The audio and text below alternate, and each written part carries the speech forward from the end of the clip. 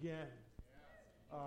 There is no greater pleasure that I have than to stand here before my friends and those that I love so much and share God's Word. And we've got a special guest. I've got my cousin here, Jim Verner. Jim Verner, and with Maria Rosa, his fiancée, this is the first time they've been here in church. Jim Verner was considered, he retired from the bull ring this year. He's 77 years old. He's been fighting bulls since he's been 18 years old. And he was considered the world's top amateur bullfighter for decades. And so that's Jim with one of the bulls he fought. And then this picture is also another one. As he got older, he had to fight smaller bulls because he said he wasn't quite as fast. And you got to get out of the way of these things at times. And so Jim, it's good to have you and Maria Rosa with us today.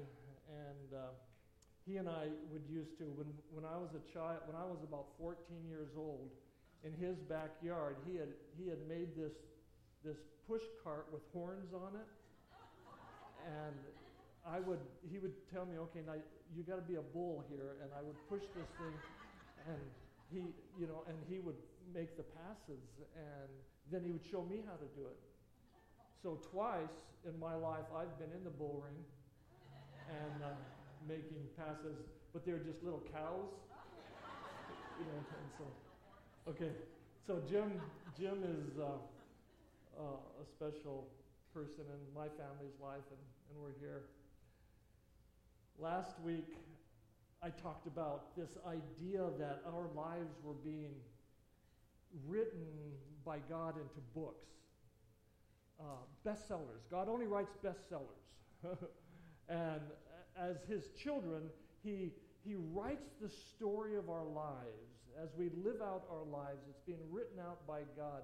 And I spoke of 5 elements that are in best-selling books. I just Googled what's the elements of a bestseller. And I got 5 things that came up. And I thought, these are so close to the way God works in our lives. One is the hero of the book, the story, the hero. Every book has a hero. And we're the heroes of our books, right? We're the heroes. The hero has an objective, the second thing, to accomplish. And while moving towards that objective and that goal, they're kind of transformed, they're changed, they're made new. And we know that we are in Christ. But also every bestseller has a crisis. Anybody here had a crisis in the bestseller of your book? Yeah, everyone goes, yes, crisis. We've all had crisis built into our lives, but that's God's plan. Because in the crisis, we grow in our faith. And that crisis is an attempt to stop the hero from accomplishing their great objective in the bestseller. And then the fourth one is that every hero has a guide. In other words, someone that comes alongside of them and helps them in their journey. And we know that we have God, the Holy Spirit, that comes along our side and leads us and guides us. And then every bestseller has a good ending. That's the 5th ingredient. It's got to end good. Have you ever gone to a movie and you've left and you go, that was the worst ending. I wish I didn't pay for it. Terrible. Well, our stories as children of God, our stories end really, really well. And we're going to look at that today, how our stories end. And so in Hebrews 11 and 12, we hear about the stories of people that have gone before us, ancient people. Ancient. There's a couple slides before this. This is I want the Hebrews.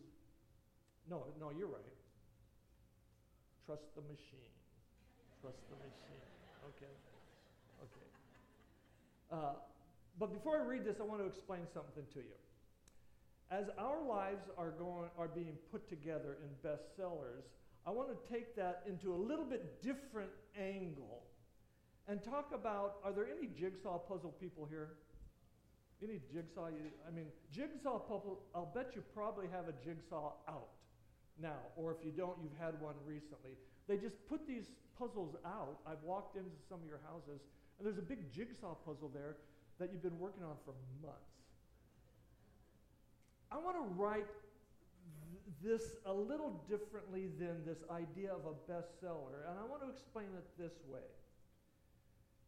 All of us have tons of different puzzle pieces to our life story, right? Jigsaw. And so all of us have all of these puzzle pieces, the days, the months, the years, the experiences that go into our life. All of these things make up the story of our lives. And there's really great joyful times, and then there's tough times. And they all fit together. And God is placing these puzzle pieces of our lives together as He weaves our life, as He walks with us, as He leads us on our journey. He's taking this puzzle piece and making it beautifully fit into this puzzle piece. And this puzzle piece beautifully fits into that puzzle piece. And what's being formed is this beautiful picture, right?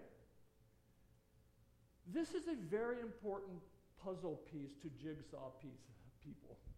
They look at this, and they pick up this, and they go, oh, this has got browns. This has got kind of dark browns. This goes into that area, right?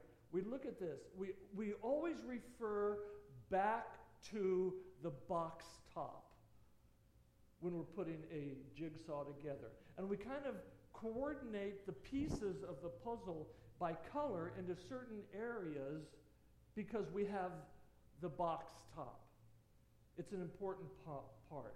And God is assembling this beautiful picture of our lives, piece by piece, one day at a time, 1 month at a time, one experience at a time, and it's all fitting together, and it's all forming this beautiful, beautiful picture. Now, you might say to yourself right now that I've never seen myself as a beautiful picture. Maybe you've seen yourself as your life story as something other than a beautiful picture. But let me just clarify that before we go any further. In Ephesians 2:10 it says, "For we are God's masterpiece, created in Christ Jesus to do good works which God prepared in advance for us to do." So let's settle it right now. God is creating and putting together all the puzzle pieces of your life, good and hard, difficult and pleasant, to create a beautiful masterpiece that He is forming. Now, my loose paraphrase of that is, for we are God's beautiful jigsaw puzzle, assembled piece by piece by Christ Jesus, that reveals to the world His goodness, His love, and His kindness. So we are this beautiful picture that's being formed. The puzzle pieces. Today, that's my puzzle piece right here. This is the piece of my day right here. And God is going to take that piece as I present it to Him, and He's going to beautifully fit it into all of the other puzzle pieces that He has assembled so far. And it's going to fit beautifully. But here's the difference. And here's why we live what is called living by faith. When God assembles the puzzle piece, He has this big picture of our lives. He knows exactly how it's going to turn out because He's all-knowing. He knows everything. There's not one piece of your puzzle of your life that He is not aware of. And there's not one piece of your puzzle, life's puzzle, that He does not have a perfectly fit for that piece. But the difference is this. You and I don't have the box top. You and I don't have the box top. All we have is a whole bunch of different pieces.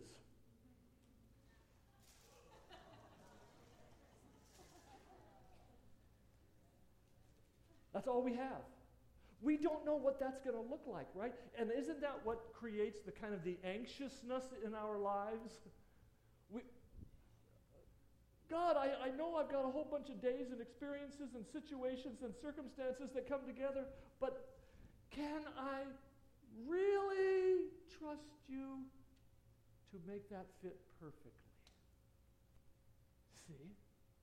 The anxiousness of our lives come in not absolutely sure what's going to happen, what's going on. How does this work? I can't possibly imagine how God can take this puzzle piece and fit it together with this puzzle piece and make something beautiful out of it. I can't possibly imagine that. That's because we're so limited in our understanding, and God sees the big picture of our life, and he says, Tom, I will perfectly put that together. Perfect. And that's why Jesus in Matthew 6 says, listen, guys, I want to tell you something right off the top here as he's speaking to his disciples. Don't worry about anything. Isn't that easy for him to say? Don't worry about anything. Don't worry. Just don't worry about it. And how could he? Because he knows how all this goes together. And it's going to be formed into a beautiful picture of our lives. But because we don't, and we're human, we worry about this piece. Oh no. Oh no. You see? A life of faith is not knowing the full picture and what it looks like, but knowing that God does know and he's perfectly putting the pieces together. Perfectly. That's faith. But how do I know? How do I know? How do I know for sure? And here's what God says. Because I am God. Settled? Okay. That's why. Because God is God.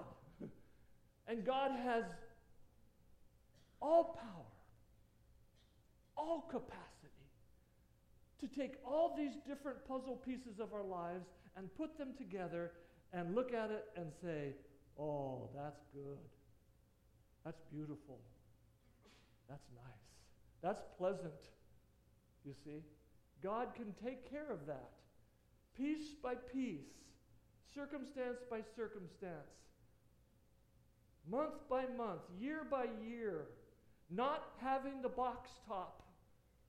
But saying, Lord, what I'm going to do is trust you with this. I have no idea how you're going to take this tragedy, this hardship, this difficulty. I have no idea how you're going to take that and fit that into the puzzle of my life and make something very beautiful and good out of it. I have no idea. But God, I'm going to trust you with it. That's faith. You see, that's faith. I'm just going to trust you with it. I'm going to trust you with my tomorrow on that interview. I'm going to trust you with that contract that might come in tomorrow that I hope it's this one, but it might be. I'm going to trust you, God. You see? I'm going to put it all in your hands. That's why Jesus says, don't worry about anything. Because that's a good place to put it. That's a really good place to put it. Now, let's get into Scripture. Hebrews 11:1 says this, now faith is being sure of what we hope for and certain of what we do not see. This is what the ancients were commended for. Okay, so the writer of Hebrews is saying, here's what faith is. Faith is being absolutely, confidently sure that God has the puzzle pieces of your life together and has a perfect fit for them even when you don't see it, or even when it looks tragic, or even when it looks hard. God is going to take this and make something very beautiful out of it. And that's what the ancients, those that lived before Christ, were commended for. See, they lived by faith. The writer of Hebrews gives a list of characters now in Hebrews 11. Just this amazing chapter. He goes all the way back and talks about lives of people's lives that he's written best-selling stories of. And he goes all the way back, and he talks about Abel and Enoch and Noah and Abraham, and this is all in Hebrews 11, and Isaac and Jacob and Joseph and Moses, and he talks about the prostitute Rahab as he wove that beautiful picture of this prostitute's life into the very lineage of Jesus Christ. How do you do that? How do you do that? I am God, he says. I am God. And he'll do the same for us. This idea that he is perfect in his assembling of the puzzle pieces. And then after he mentions all these people, he goes to 1132. Okay, I'm sorry for it, it's kind of small, but I'm going to read it to you here. And he talks about some of these great, great biblical characters. Much like us, though. And what shall I say? I do not have time to tell you about Gideon and Barak and Samson and Jephthah and David and Samuel and the prophets, who through faith conquered kingdoms, administered justice, gained what was promised, who shut the mouths of lions. Listen to his language here. This is amazing. Quenched the fiery fury of the flames and escaped the edge of the sword, whose weakness was turned to strength, and who became powerful in battle and routed foreign armies. Women received back their dead, raised to life again. But then look what he says. Others were tortured and refused to be released, so that they might gain a better resurrection. Some faced jeers and flogging, while still others were chained and put in prison. They were stoned, they were sawn in two. Ugh. They were put to death by the sword. They went about in sheepskin and goatskins, destitute, persecuted, and mistreated. The world was not worthy of them. They wandered in deserts and mountains and in caves and holes in the ground. Wow. And so what the writer of Hebrews is saying here is that God is really good at taking all the puzzle pieces that he has assigned to our lives, and some were assigned great agony, some were assigned great torture, and it says that they went through that by faith, knowing that at the other end of that there was going to be this beautiful picture that God was going to take all the pieces and assemble them together. You see, and that we can trust him to do that. No matter what you're facing, what you're going through, what you're experiencing, you can know that God understands and has it all under control. You see? Today, the puzzle piece of today that you don't understand maybe fits perfect with yesterday and tomorrow and the days ahead. And what will come out of it is this beautiful picture at the end that goes, people are going to go, whoa. You see? That's why Jesus says, don't worry. Don't worry about your life. Don't worry about anything, because it doesn't do you any good. You certainly can't benefit by worrying, he says. You can't even add an inch to your height. Jesus is a funny guy.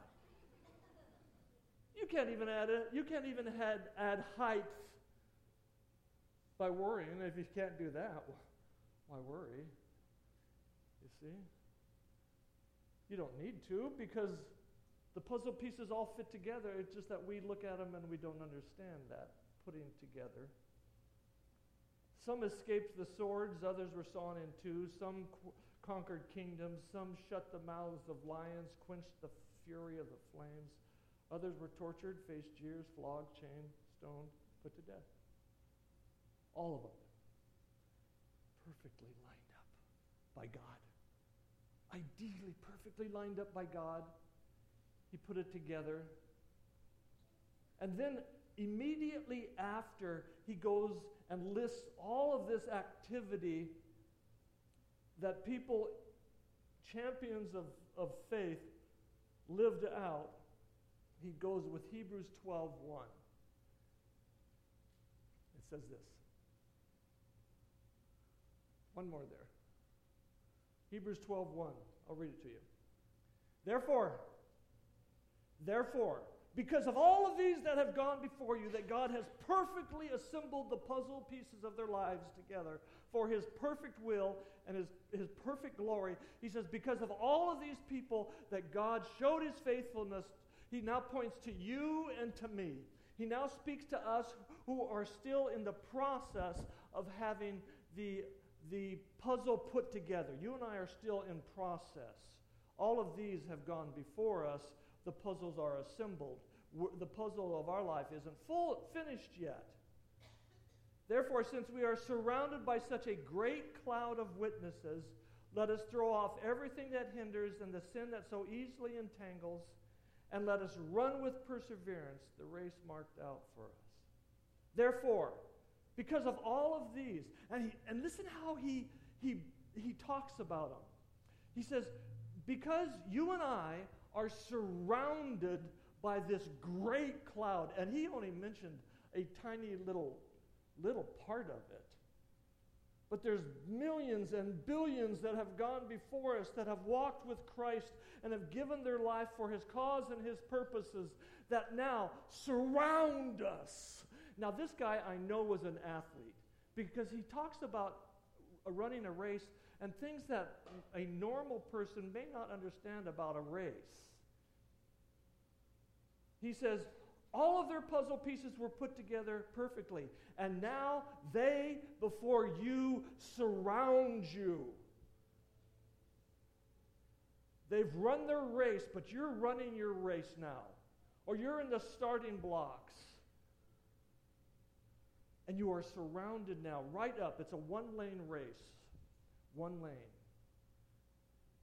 And all along both sides, for as far as you can see, mile upon mile, in the grandstands behind you and in front of you, you have all of these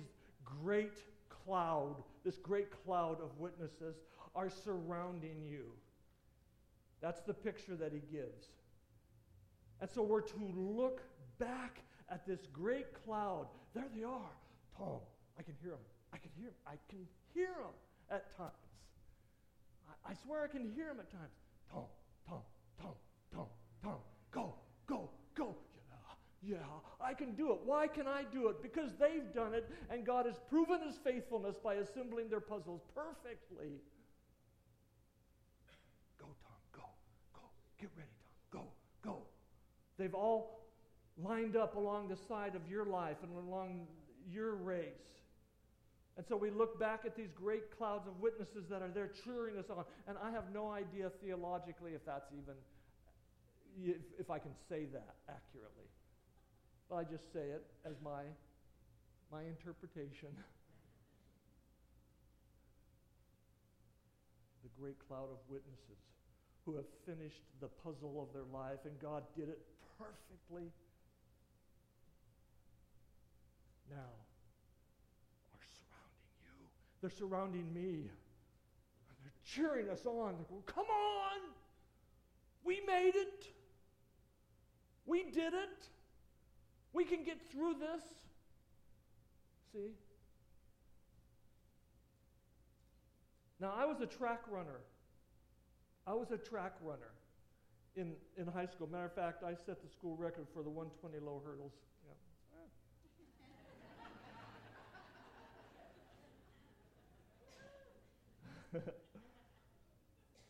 And here's what happens, because there's another person in this great cloud of witnesses. There's another person. What you do is you get down in your blocks, and you've seen it at the Olympics, and they do this.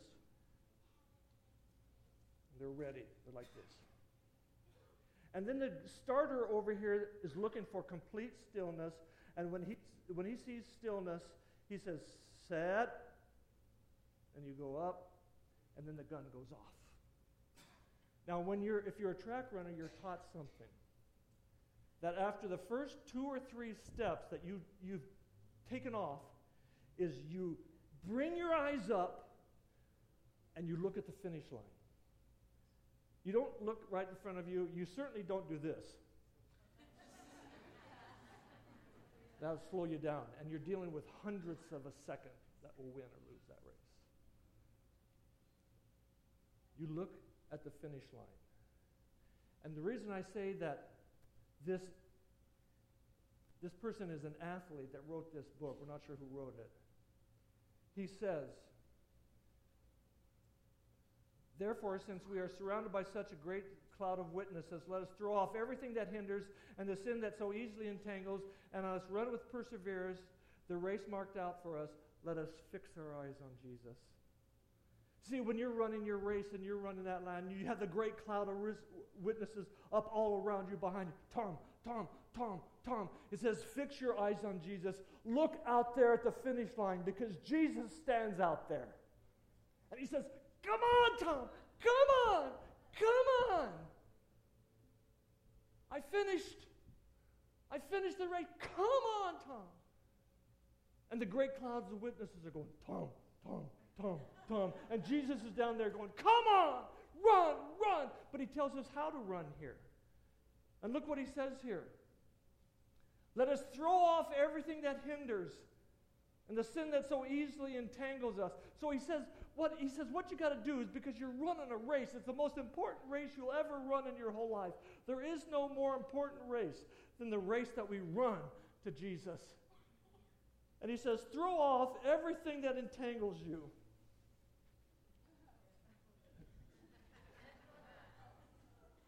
Runners, take your marks. Set. Boom. Boom. So the writer is saying, get rid of this stuff that's slowing you down. It's not to your advantage to run a race entangled with stuff and distractions and sin. It's to your disadvantage because you can't run. And so he says, take it. He says, just take it, throw it off. I like that. Get rid of it. A lot easier said than done. But get rid of it, he says. It's slowing you down. It's preventing you from running like you should be running. It's entangling you. It's tangling you up. It's not allowing you to run like you should run. And then he says, let us run with perseverance. Why? I said it last week. Life's not a tiptoe through the tulips, right? It just simply is not a tiptoe through the tulips. Life is hard, and you're going to want to give up.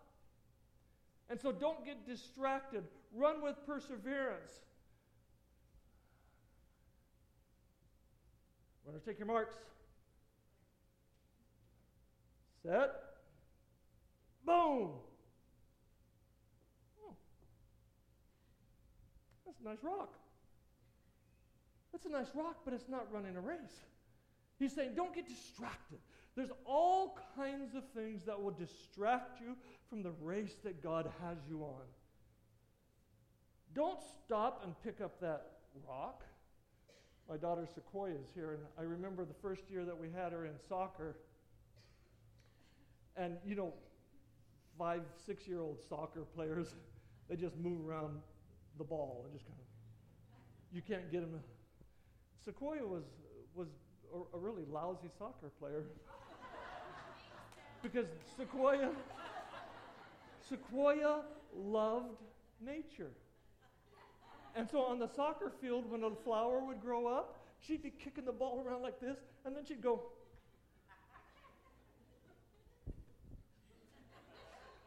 And she'd pick, and they'd go, I'd say, Sequoia, put the flower down.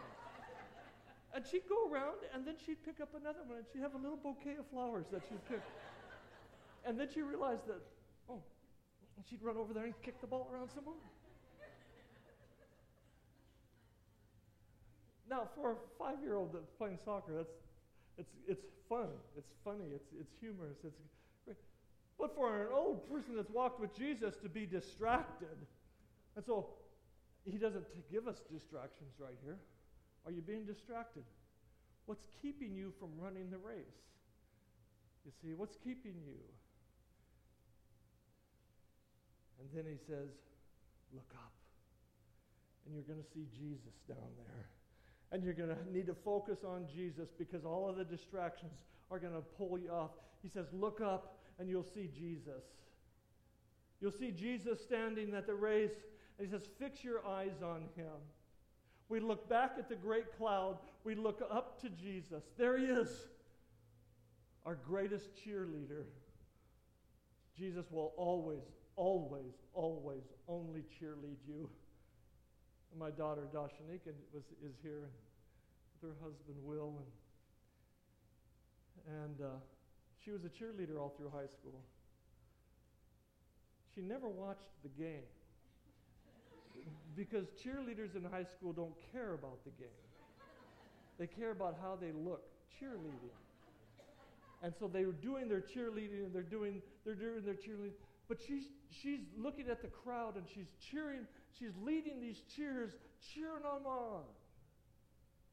You see. We look to Jesus.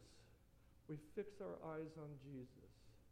Your life's race, you're not going to understand how all the puzzle pieces go together. Matter of fact, there is even going to come times in which you are just terribly discouraged with life. I've been there. And Jesus, as you look up, says, Tom, don't worry about it. Don't worry about this piece and exactly how I'm going to put them all together. Just trust that I'm going to put them all together, and you're going to really like the picture. You see? Don't worry about it. Don't let it bother you.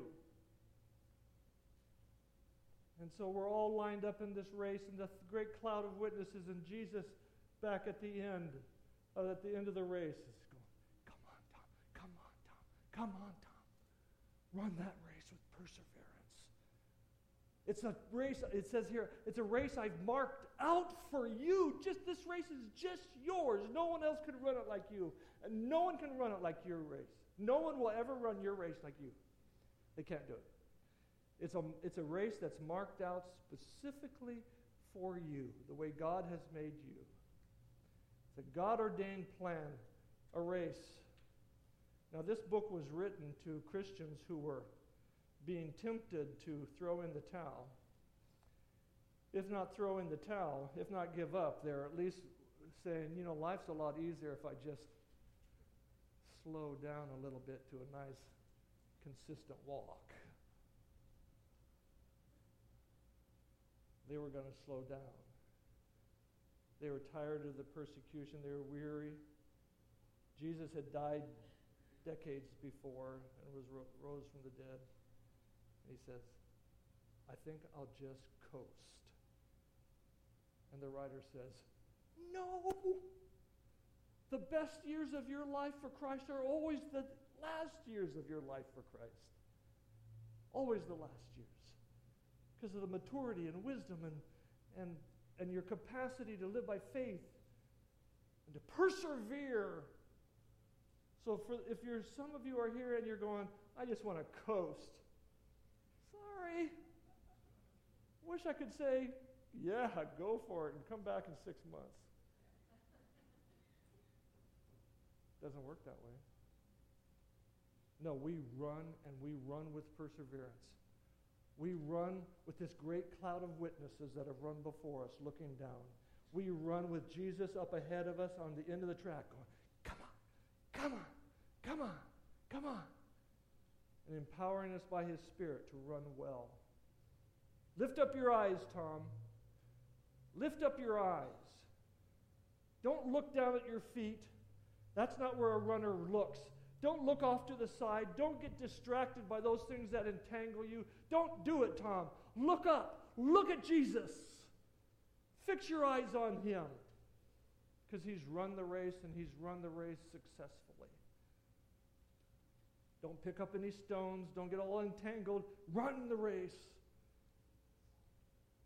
Because we're here for such a short period of time. Run. Persevere. Sprint. Throw off the things that entangle you.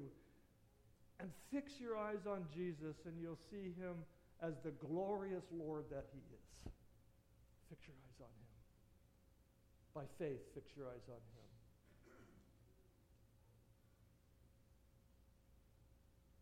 You and I are running a race. And what we fix our eyes on will determine how well we run. What are you looking at in your race? Are you looking at the glory of a marketplace that is cheering you on because of your great capacity to make the business a lot of money? Nothing wrong with that. Don't fix your eyes on it. Absolutely nothing wrong with succeeding and prospering in business, but don't fix your eyes on that. Because the minute you fix your eyes on that, you'll get distracted. See, what are you fixing your eyes on? Because what you fix your eyes on is what will dictate to you how you run the race. Jesus says, fix your eyes on me. Me. Don't take them off. Don't. See, because I have a tendency to want to.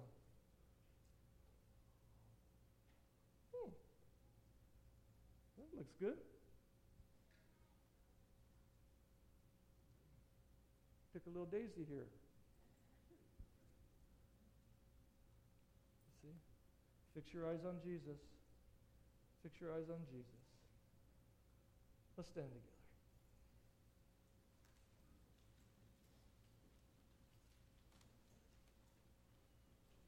It's interesting. Ken, come on forward with your team. It's interesting that earlier in the book of Hebrews, in Hebrews, the 3rd chapter, the Hebrews writer says, therefore, holy brothers and sisters who share in the heavenly calling,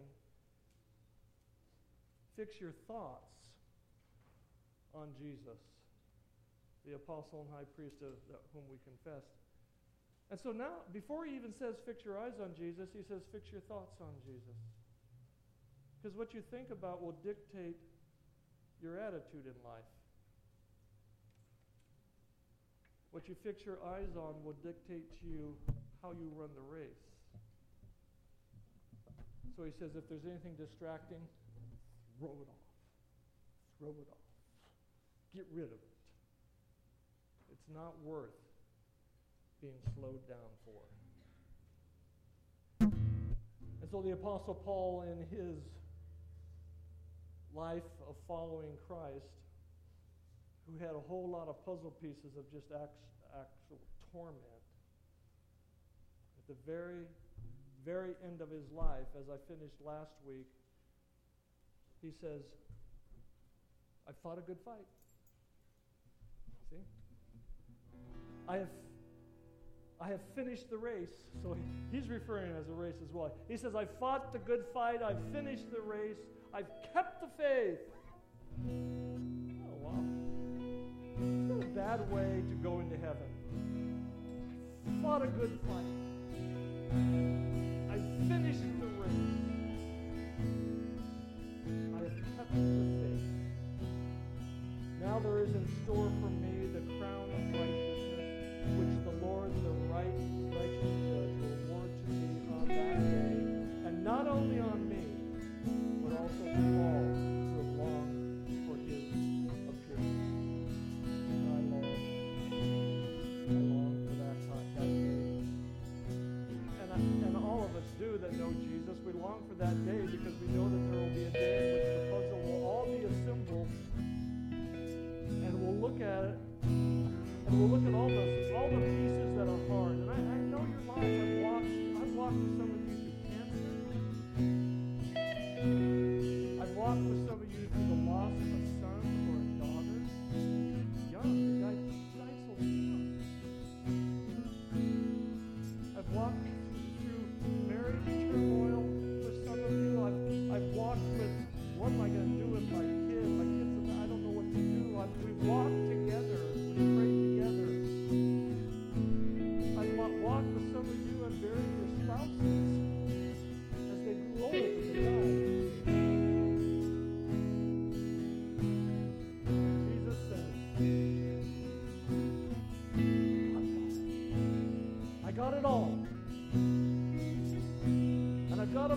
I've got a place for this piece in your life, but I've got a place for this piece in your life.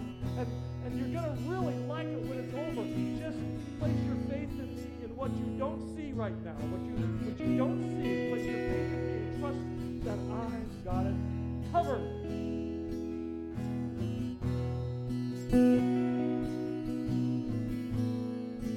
I thought about all these puzzle pieces. The service is over. Up here, stick it in your pocket. Carry it around with you. Be reminded. Put it on your nightstand. Tape it to your refrigerator. Today, Lord,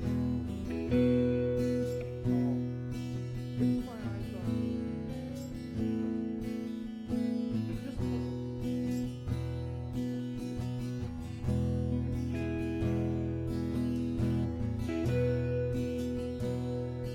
I think that's what the Lord wants to do today. He wants you to take the puzzle pieces of your life that maybe you're holding. Maybe you're like this.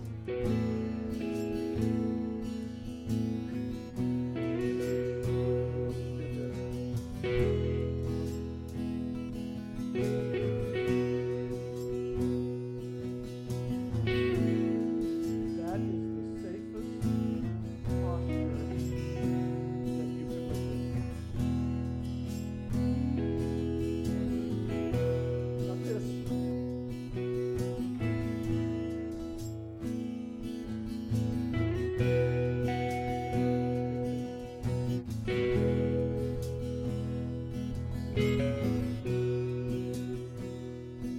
So today, if you're worried about the puzzle pieces of your life and how they fit, and in a congregation this size, it's at least half of them. There's something about your life, isn't there? There's something about my life. Right now, I'm going, I have no idea how you're going to fit that in. He says, don't worry about it. You don't have to know. Give it to me. Will you do that today? Will you just once again say, Lord, I don't know how you're going to do it, but just give me a bunch of puzzle pieces that I can take.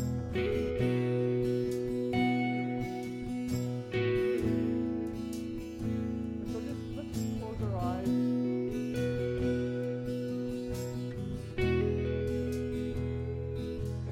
Would you just in a posture of offering your life this morning, would you just open your hands? You're not going to clutch the puzzle pieces. You're just going to open your hands. Say, yes, Lord. I don't know how you're going to do it, but I'm going to trust you. This faith is the substance of things hoped for, the evidence not seen. Give me my children. Give me my future.